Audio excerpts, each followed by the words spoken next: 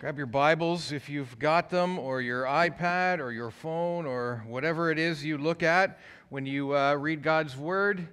We're going to be again in the book of Revelation, last book of the Bible. Just turn all the way to the right, and you will be there. Just a little recap first on where we are in this story. We've got a lot of stuff to cover today, as usual, and we're going to get right to it. Where we are in the story, though, is this book is written by the Apostle John, and John is an old man by now, and he is exiled on the island of Patmos, which is an island in the Mediterranean Sea just off the coast of western Turkey. It's 90 AD-ish, somewhere in there. Jerusalem has been destroyed several years ago, almost 20 years ago by now. And John is living as punishment on this island. And one day, the man that he hasn't seen in about 60 years, his friend, his rabbi, the man he spent with his companions 3 years of his life living with this man, Jesus, who he sees here in this vision. The man he had seen with his own eyes, right in front of him, live a perfectly righteous life for the 3 years that he lived with him at least. He saw that. The man he had heard claimed to be the one prophesied by the prophets of old, the one who would fulfill all the promises that God had given to his people. The one who said he was the bringer of the new covenant that God had promised to make with his people. And decades ago, John was there when they crucified his friend and his teacher. And he was there when the darkness fell, and he was there when the earthquake came and shook the place where God's Son has been slain, or had been slain. In the very same place where God 2,000 years before had spared his friend Abraham's son from being sacrificed. John had seen Jesus after that too, spent time with them, and was there when the followers of Jesus saw their friend that they had spent 3 years of their life with rise up into the clouds to return to his Father. And then 60 years of life go by. I haven't even got 60 years in yet. 39 and holding, right? That was a lie. I'm not 39, just full disclosure here. The 60 years of life, though, I haven't got there yet. And this is after 60 years have gone by. John's an old man now. And he encounters his friend, the risen Savior, Jesus. And this book that we have now called Revelation is the fruit of that encounter that John has with his friend as an old man 60 years after he saw his friend go back to heaven.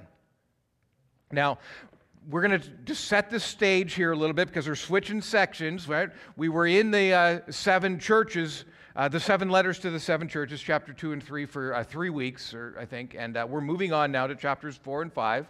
But we just got to make sure we're setting the stage right here. So, chapter 1, flip back a page. It's page 1028 in my Bible, the first chapter of Revelation.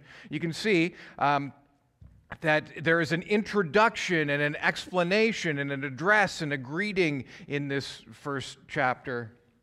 Because Revelation, the book, remember I told you, is made up of 4 sections. And the first chapter is the first section. It's the introduction. The second chapter is one we just spent, the second section is chapters 2 and 3, which we just spent 3 weeks studying. And now we're getting to the third section, chapters 4 and 5.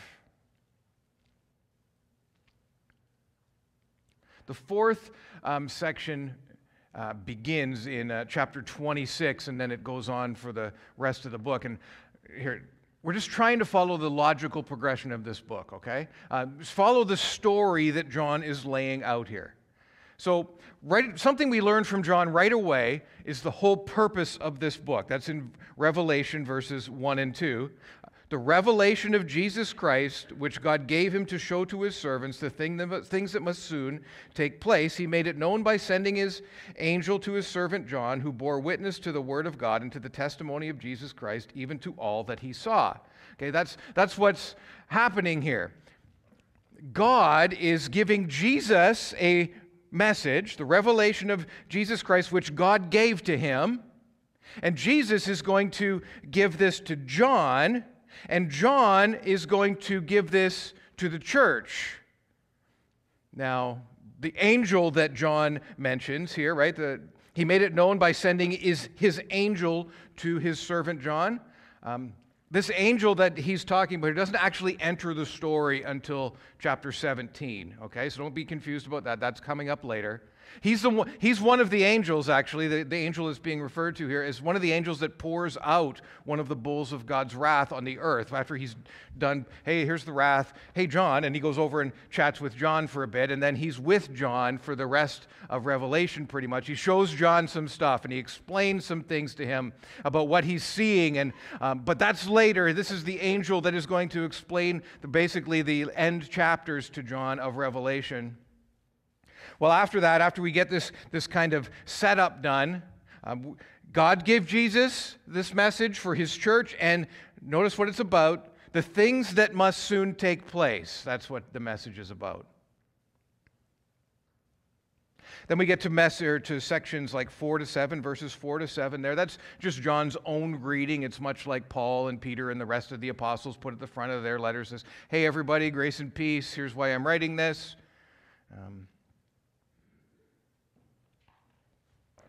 The other thing that's in here in this introduction is this how this is going to play out. Jesus has got 7 letters to 7 churches, 7 statements he wants written first before he shows John what's coming up. And that kind of gets clarified shortly here.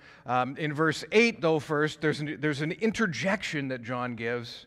I am the Alpha and the Omega, says the Lord God, who is and who was and who is to come, the Almighty. He wants to make sure right now what Jesus is presenting himself as is known to everybody. This is Jesus as God, Yahweh incarnate, giving this message. And then in verses 19 to 20, John's description is of the beginning of this encounter. John sees Jesus as he's never seen him before in all his glory and all his power.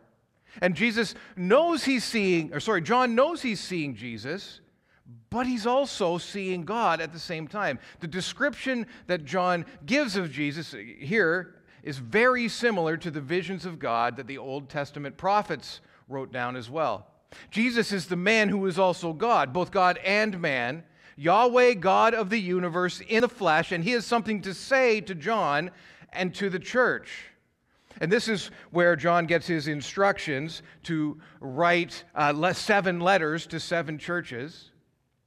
Notice in verse 11 what he's supposed to write to them. Chapter 1, verse 11. Write what you see in a book and send it to the 7 churches. Write what you see. And just for clarity, make sure you understand me, John. In verse 19 it says, write therefore the things that you have seen, those that are and those that are to take place after this. So we get the idea. Jesus is very clear. I'm telling you some stuff about what's going to happen. You need to write it all down and send it. The stuff that's already happened, the stuff that's going to happen. Write it, everything I show you down. And then Jesus proceeds to give John a personal message from himself, from Jesus, to each of those 7 churches.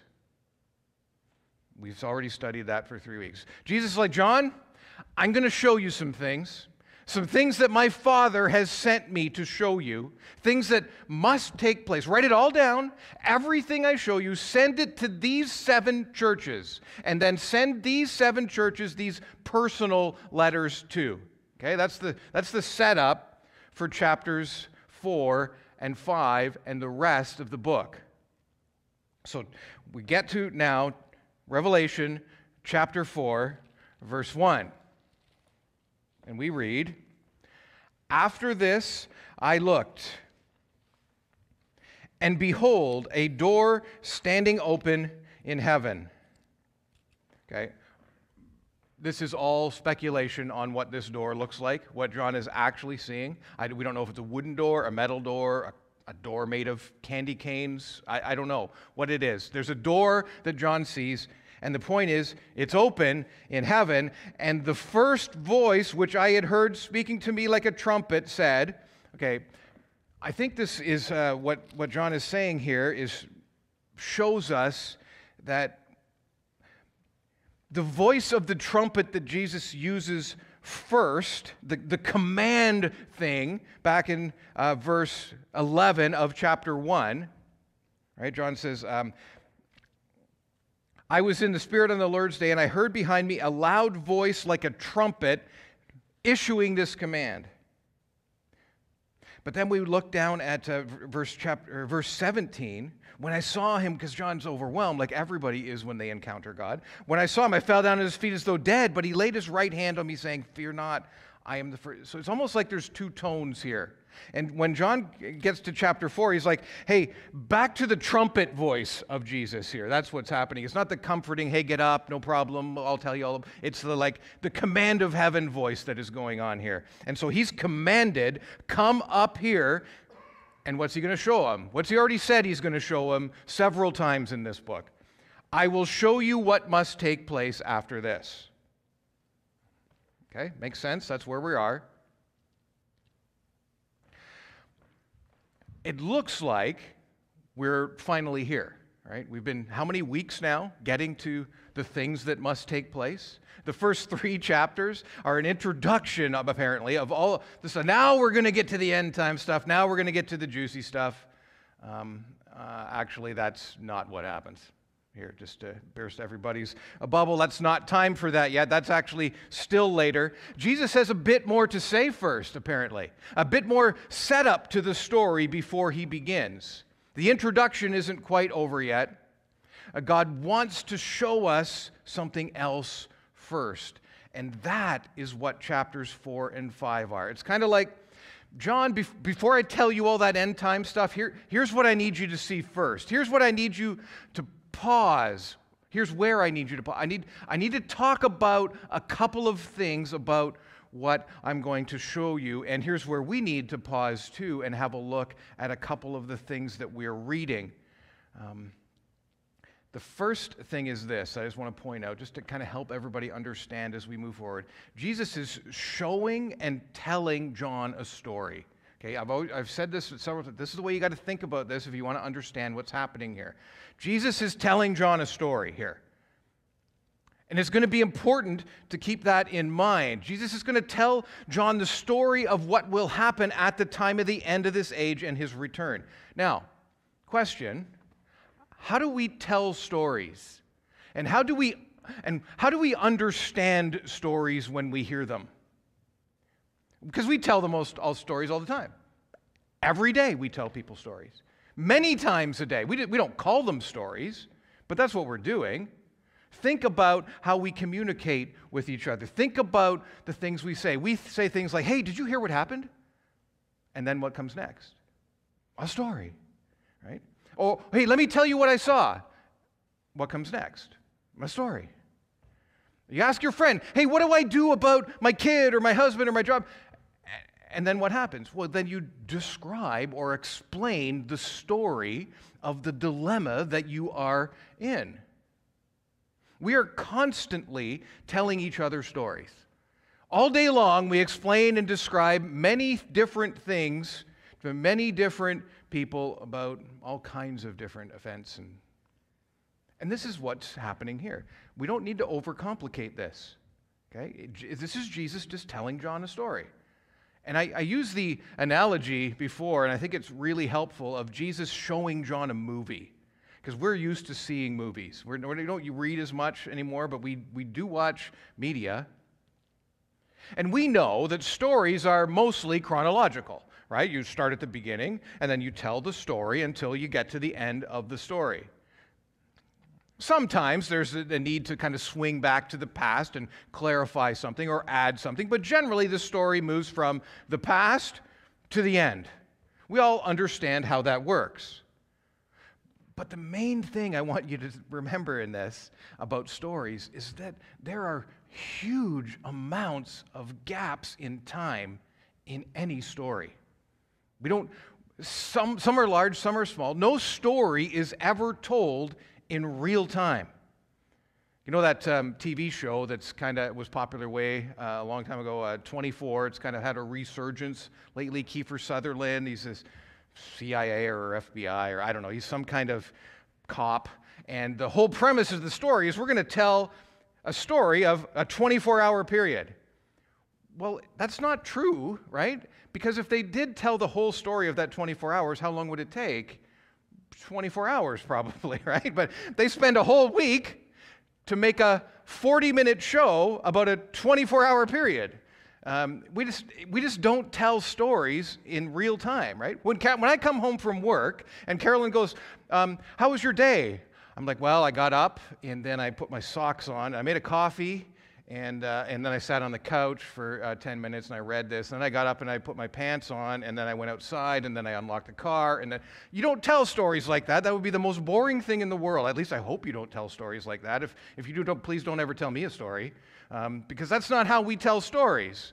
When she asks me how my day was, I tell her stories about what happened. I skip most of the day, most of the time, and I concentrate on the pertinent information. There's always gaps in times and stories. There's always scene, and then this scene, then this scene, then this scene. And this is the same in this letter. This letter that John wrote is no different than that. The reason I'm making a point of this again and making a kind of a big deal of it is this is the kind of stuff that gets people confused about what's happening in this story.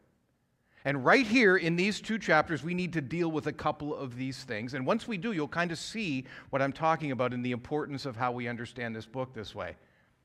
Because once you kind of get this letter put together, once you kind of get the way that John is transcribing all of these things that he's seeing and hearing, as we work our way through this book dealing with all of those things as it goes, just following along with what John is plainly saying, the chronologies and the sequences of events all start to fall into place very quickly. It's not that complicated. So let's just go back to verse 1 of chapter 4 and just look at the story that John is writing. Now, that brings up the second point we've got to really make sure we understand if we're going to understand this book. Look at what's the very first thing that John writes in this chapter. Chapter 4, verse 1. How does he begin the story? After this I looked. Okay? That is a very, very important phrase in the book of Revelation. We need to pay attention to this phrase. John is going to use this phrase or phrases very, very similar to this. After I saw this, then I looked, then I saw. That kind of stuff. And we're going to see that he says this a lot in this book. And every time we see this, we should see in our minds scene change. Right? This is a new scene now. It's like watching a movie, okay? There's a scene we would watch, it would end, then there's a new scene, and it ends, and on and on and on until the story is over, having been told scene by scene. Okay, does it make sense? At the end of this series of scenes, we understand the story. That's what's happening here in this book. John is writing, this is what I saw, cut. Okay, then this is what I saw, cut. We can't see the camera cuts, right? But that's what's happening, scene after scene after scene. Imagine scenes in a movie that Jesus is showing to John. I'll just show this. Let's just look at the next 3 times that John says this or something similar, okay? So he's saying it in chapter 4:1. After this I looked. Look at chapter 5:1. Then I saw, it says. And look at chapter 5:11. Then I looked. And look at chapter 6:1. Now I watched. Okay? That's the same Greek word in all of those places. Right? Looked, saw, watched. It's all the same word. It's just translated in English differently. Now, and when we look at what John is writing here in these chapters 4 and 5, we can see that the end time stuff doesn't start until chapter 6. And first, Jesus wants John to see something else. Jesus wants to set the context properly before he continues with his explanation of what's to come at the end. And Jesus is going to do that not by showing John a vision, as we just saw. He said, then I looked, and then I looked several times. What Jesus is going to set the context, how Jesus is going to set the context for John is by showing John 3 visions, not 1. Jesus has 3 scenes that, hey, John, I need you to watch these 3 clips first before we get into the end time stuff. These scenes set the stage for everything else that I'm going to show you, John. You need to see this first, and then we can move on. These scenes are the story of history and the purpose of all creation. That's what Jesus wants to show John first before he moves on into the end time stuff. And we're going to see that everything that follows in this book fits within this story that is told in these 3 scenes. The story that is contained in chapters 4 and 5 are going to be the foundation from which the rest of the book is going to come. Jesus is like, John, let's just make sure that everyone understands the bigger picture of what's happening here. Let's just review the story behind all the other stories. The foundational truth of what's happening in history, the overarching story, I want you to know before we move on.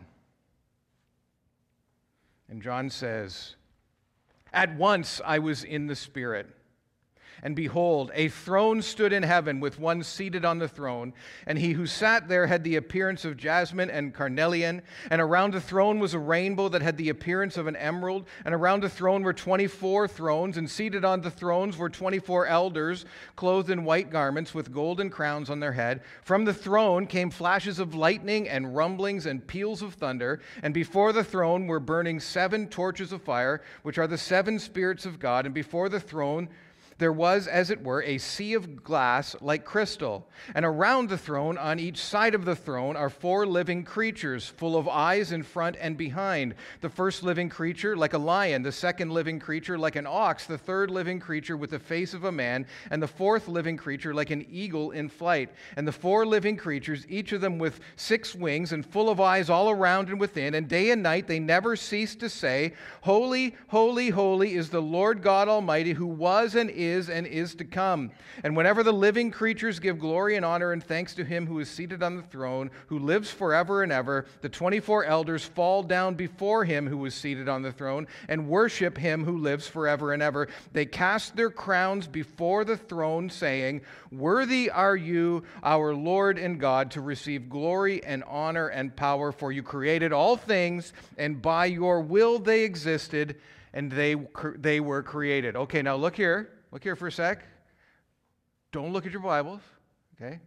What's the very first thing that John sees in his vision? What's the very first thing he mentioned? No looking, no cheating. Okay, let me read it again to you and you can finish it, okay? Come up here and I will show you what must take place after this. At once I was in the Spirit, and behold, a throne. That's right. A throne stood in heaven with one seated on the throne. This is the focus of all of creation, the throne of God over all. That's what John starts with, and this is what the story is about. And what John is seeing is God's throne in heaven. God seated on his throne in heaven, the first thing. The throne of God is a big deal. Not just in this book, but throughout the whole Bible.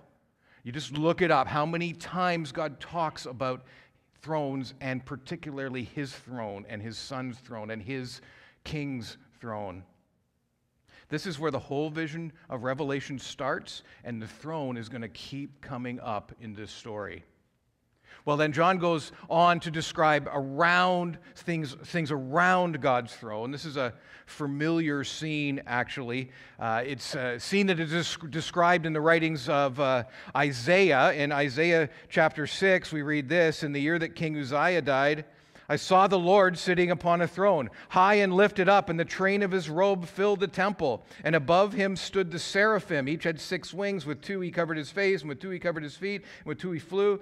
And one called to another and said, Holy, holy, holy is the Lord of hosts. The whole earth is full of his glory. And the foundations of the thresholds shook at the voice of him who called, and the house was filled with smoke. That's a scene of God's from 800 years before that Isaiah had written down. If you want to look at some really crazy stuff, you just flip over to Ezekiel in the Old Testament. And his whole first chapter, his whole first page is his vision of God's throne in heaven. And it goes on, and he spends like half of it talking about those four creatures that Isaiah just mentioned and that John is seeing there. And then he just finishes it like this. And above the expanse and over their heads, over the creatures' heads, over the created things' heads, was the likeness of a throne, and the appearance like sapphire, and seated above the likeness of the throne was a likeness with a human appearance, and upward from what had the appearance of his waist was, I saw, as it were, gleaming metal, like the appearance of fire enclosed all around. And downward from it were the appearance of fire, that there was brightness around him, like the appearance of a bow that is in the cloud on the day of rain. So the appearance of the brightness all around, such was the appearance of the likeness of the glory of God. And when I saw it, I fell on my face, and I heard the voice of the one speaking. Like this is, you read that. That's an awesome picture of the glory of God in his throne and his throne room. But there is something new here that we are finding out, and John is remarking on. John sees these elders. Right? There's these 24 guys here that apparently have their own thrones, and their thrones are placed kind of down and in front of Jesus or God's throne. What's the deal here? Because these elders, they have white robes and they have golden crowns, and there's lots of guessing as to who these elders are. And they're actually going to come up several times in this book. In Revelation chapter 7, one of them is actually going to come and talk to John. Revelation 11, they lead the congregation in singing and speaking when the seventh trumpet is finally blown, and the kingdom of this world becomes the kingdom of our King. Chapter 14, there's another scene where the elders are shown worshiping and singing. Chapter 19, they're all singing praises to God for his bringing judgment upon the earth. Don't you wonder who they are? Any suggestions on what names that we should give? No one knows their names. Nobody knows who they are. If somebody's guessing, if somebody's got some ideas, it's conjecture and guessing. The Bible never says who they are. But we do know some things. Okay? We know they're male. They're referred to as he. And we know they're human. They wear white robes. A white robe is something that symbolizes God's righteousness. That's why white robes are given to God's people. God's righteousness is given to his people. Whiteness, unstained white robes are what are promised by God for those who put their faith in him. They're never promised, that similar promise is never made to any kind of spiritual being. And they also wear crowns. No angel is ever shown in heaven wearing a crown. Nobody's shown wearing a crown except the king and eventually his people. The Bible several times mentions that crowns are the crowns that are promised to the human redeemed that enter the promised kingdom. These are humans that worship God. They have their own thrones somewhere near God's. That's about all we know right now.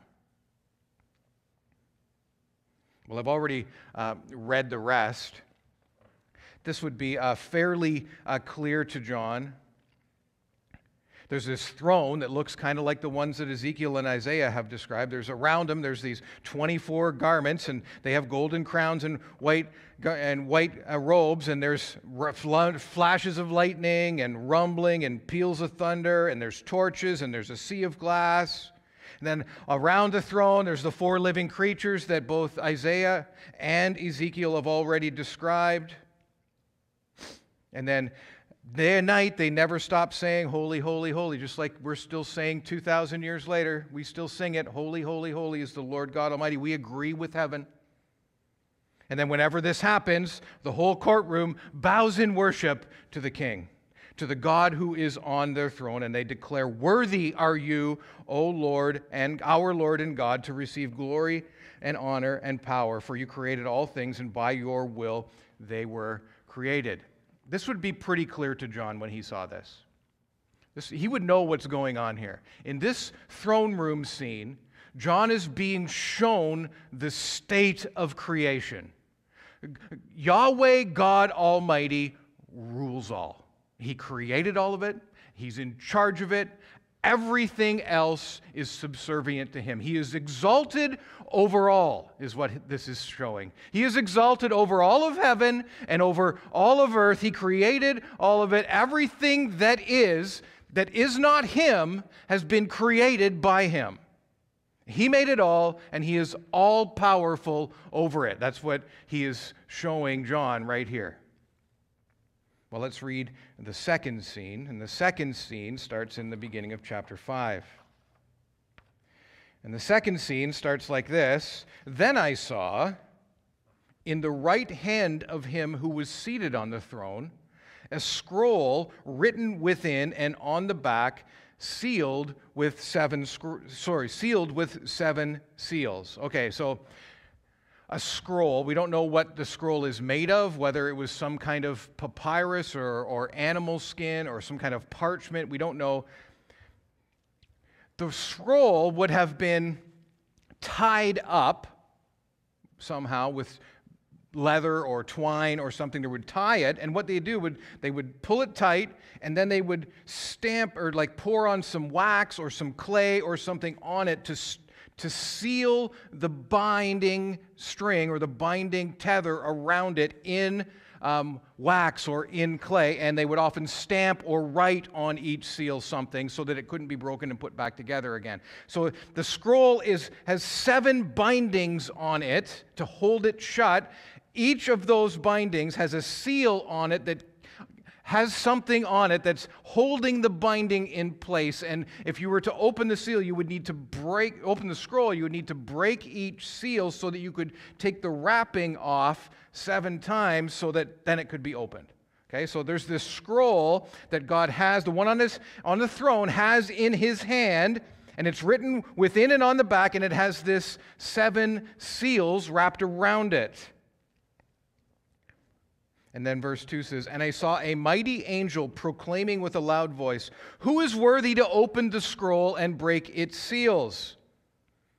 Verse 3, "And no one in heaven or on earth or under the earth was able to open the scroll or look into it. And I began to weep loudly because no one was found worthy to open the scroll or to look into it." You get what's happening here, right? God's the worthy one. They had just declared, "You're worthy, God. You're worthy of all of this." But the point is here, there's no one else. There's no one else worthy. Only God is worthy. And to us who know who Jesus, we're like, yeah, absolutely, you're right. Only God's worthy. That's why Jesus is worthy, because Jesus is God.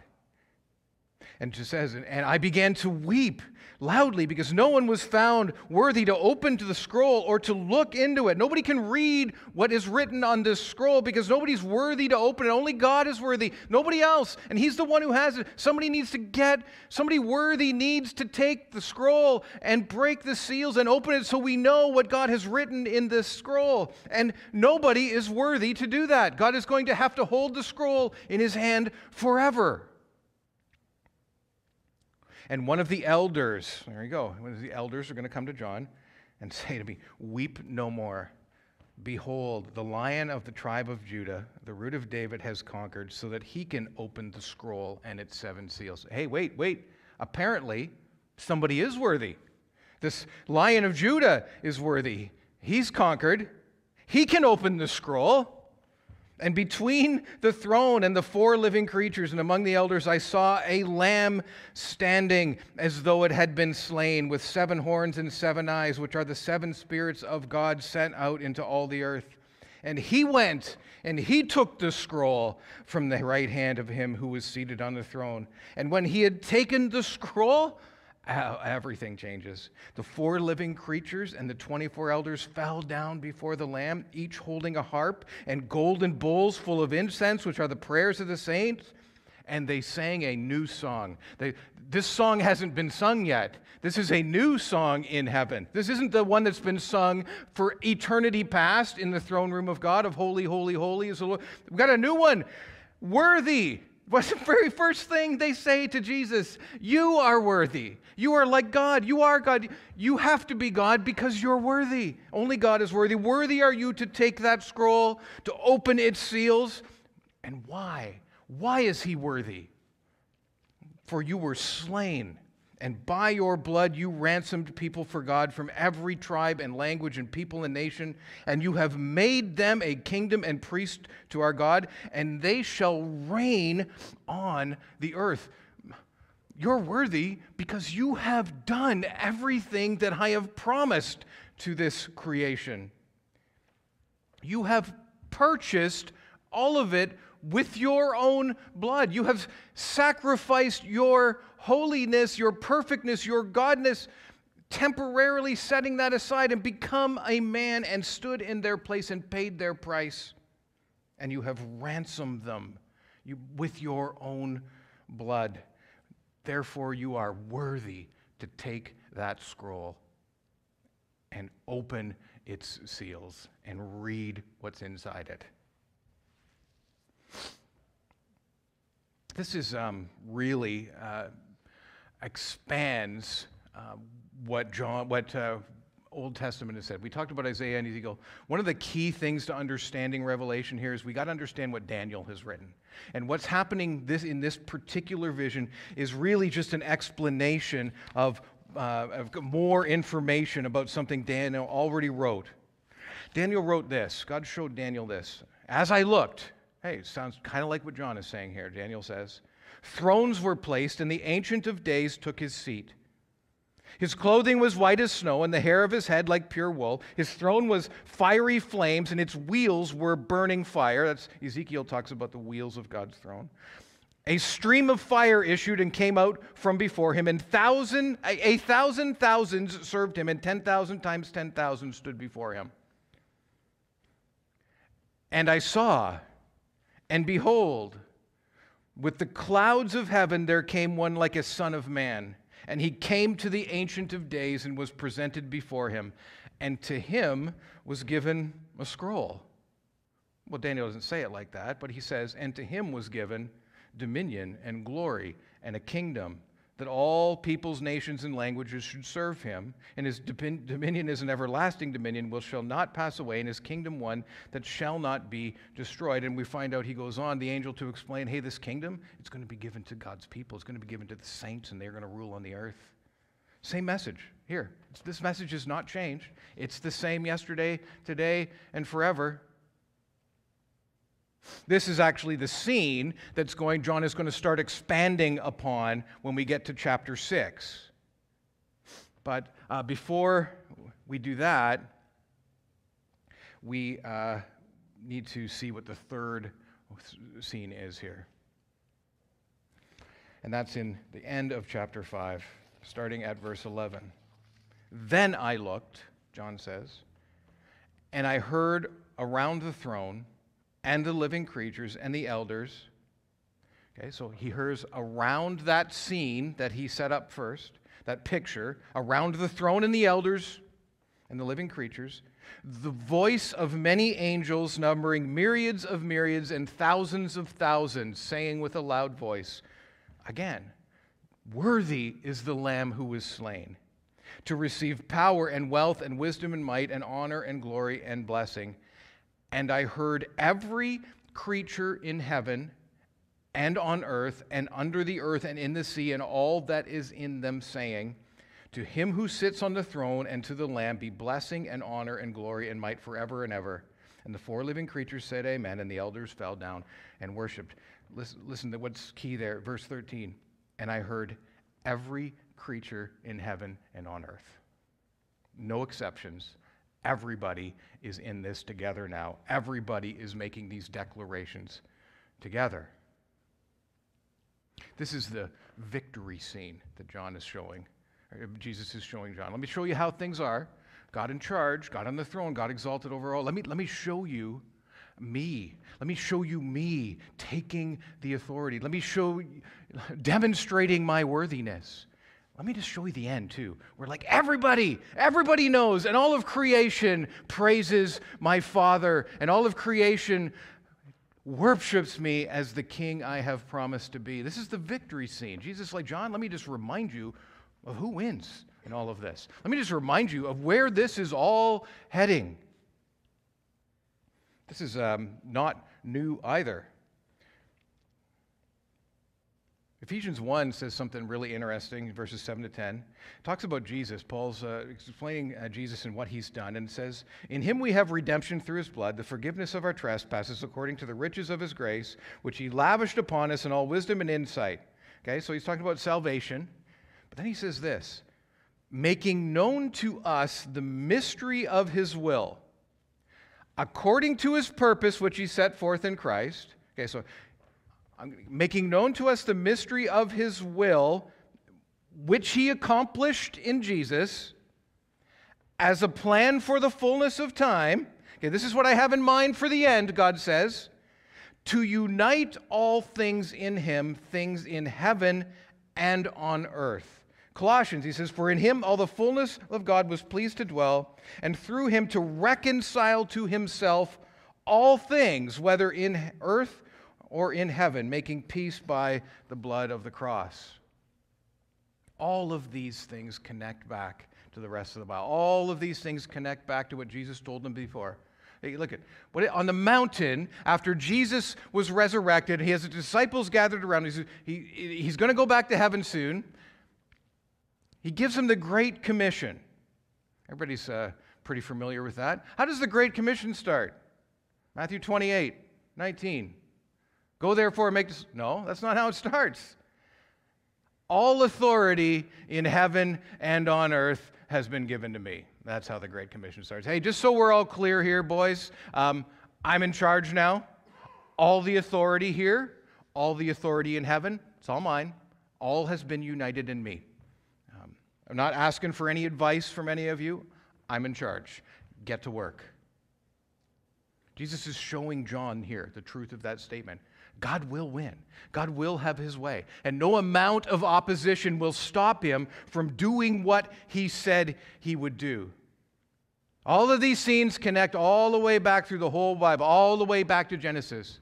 Chapters 4 and 5 in Revelation are a picture of the story of creation. They're a picture of the contest of heaven. This battle that's been raging from the beginning. Here's what the battle is over. It's a battle over God's truthfulness. That's what we're fighting about. That's what heaven is fighting about. What has God said about his promises? That heaven and earth will pass away before his promises fail. Jesus said that God's word is so true that there is not one, God's word is so true, thing false in it, not even one jot or tittle, not even one piece of punctuation out of place in God's word, whether it be written or spoken.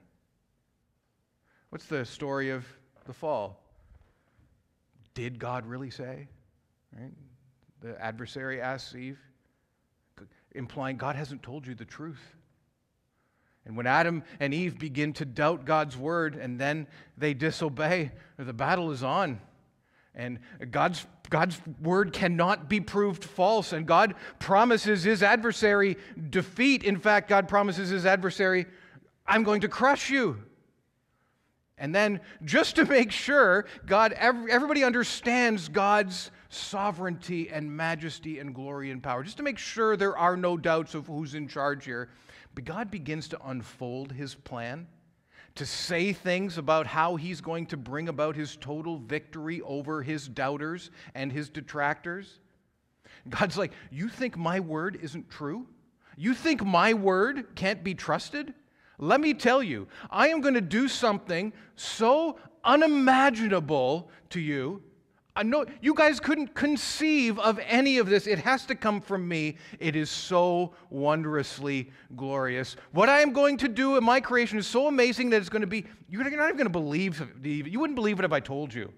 God says that several times in the Old Testament. I could tell you, but you wouldn't believe me anyway. You're just going to have to wait and see. In fact, if I told you, you're going to think it's impossible. That I'll never be able to do that. But here's the thing. No matter how impossible you might come to wonder if my promises are, they're all coming true. And they're all coming true to the letter. You can search as much as you want. You can try and trap me. You can try and oppose me in any way you want. It will not matter. Not one sentence, not one word, not one letter of all that I have declared will ever prove to be anything less than totally truthful. You can count on it. This has been the story of the Bible. If you want to see something really cool, just flip to Psalm 2. I'll just read it quickly here, and we're going to end in a second. Psalm 2 says this. 1,000 years before, David wrote this. Why do the nations rage and the peoples plot in vain? The kings of the earth set themselves, and the rulers take counsel together against the Lord and against his anointed, saying, let us burst their bonds apart and cast their cords away from us. Okay, you get this? The kings of the earth are opposed to God and opposed to his plan and opposed to his anointed. They're opposed to what he's going to do. And they say in verse 3, let us burst their bonds apart. Let us cast away their cords from us. God says, he who sits in heaven laughs. The Lord holds them in derision. Literally, the Lord is going to make fun of them. The Lord is going to mock them. Then he will speak to them in his wrath and terrify them in his fury, saying, listen to what God has promised here. As for me, I have set my king on Zion, my holy hill. I will tell of the decree. The Lord said to me, you are my son. Today I have begotten you. Ask of me, and I will make the nations your heritage and the ends of the earth your possession. You shall break them with a rod of iron and dash them in pieces like a potter's vessel. Now therefore, O kings, be wise and be warned. O rulers of the earth, serve the Lord with fear and rejoice with trembling. Kiss the Son, lest he be angry and you perish in the way, for his wrath is quickly kindled. Blessed are all who take refuge in him. Get the picture here? The kings and rulers of this earth standing opposed to what God has said his plan is, about God has said his Son is going to do and who he's going to be. And God has said, right there in verse 6, my king will sit in Zion. Not in Dallas, not in Toronto, not in Moscow. Jerusalem is where God's king is going to sit. And it says something in our day and age that over the spot where God says he's going to put his throne is a dome. And on the inside of that dome today, it says, God has no son. God says, that doesn't matter. I will set my throne on my holy hill, and nothing and no one is going to stop me. And this is what Jesus wants John to know before he shows him what happens, before he shows him all the trials and the tribulations of the time. And Jesus is like, John, remember the end. No matter what happens, there is nothing to fear. I am trustworthy. I am the faithful one. Everything I have told you will prove true. I am the one who loves you. I am the one who has freed you from your sin by my own blood. I am the bread of heaven and the living water, and anyone who eats and drinks of me will live forever and never hunger or thirst for righteousness again. I hold the keys to death and Hades in my hand, and I will unite all things in me, and nothing will stop me. That's what will be the end of the story. I looked, and around the throne and the living creatures and the elders, many voices of angels, numbering myriads and myriads and thousands of thousands, are going to declare that I am worthy, and I am the one who is slain, and all power and wealth and wisdom and might and honor and glory and blessing are coming my way. And guess what? I'm giving them all to you too.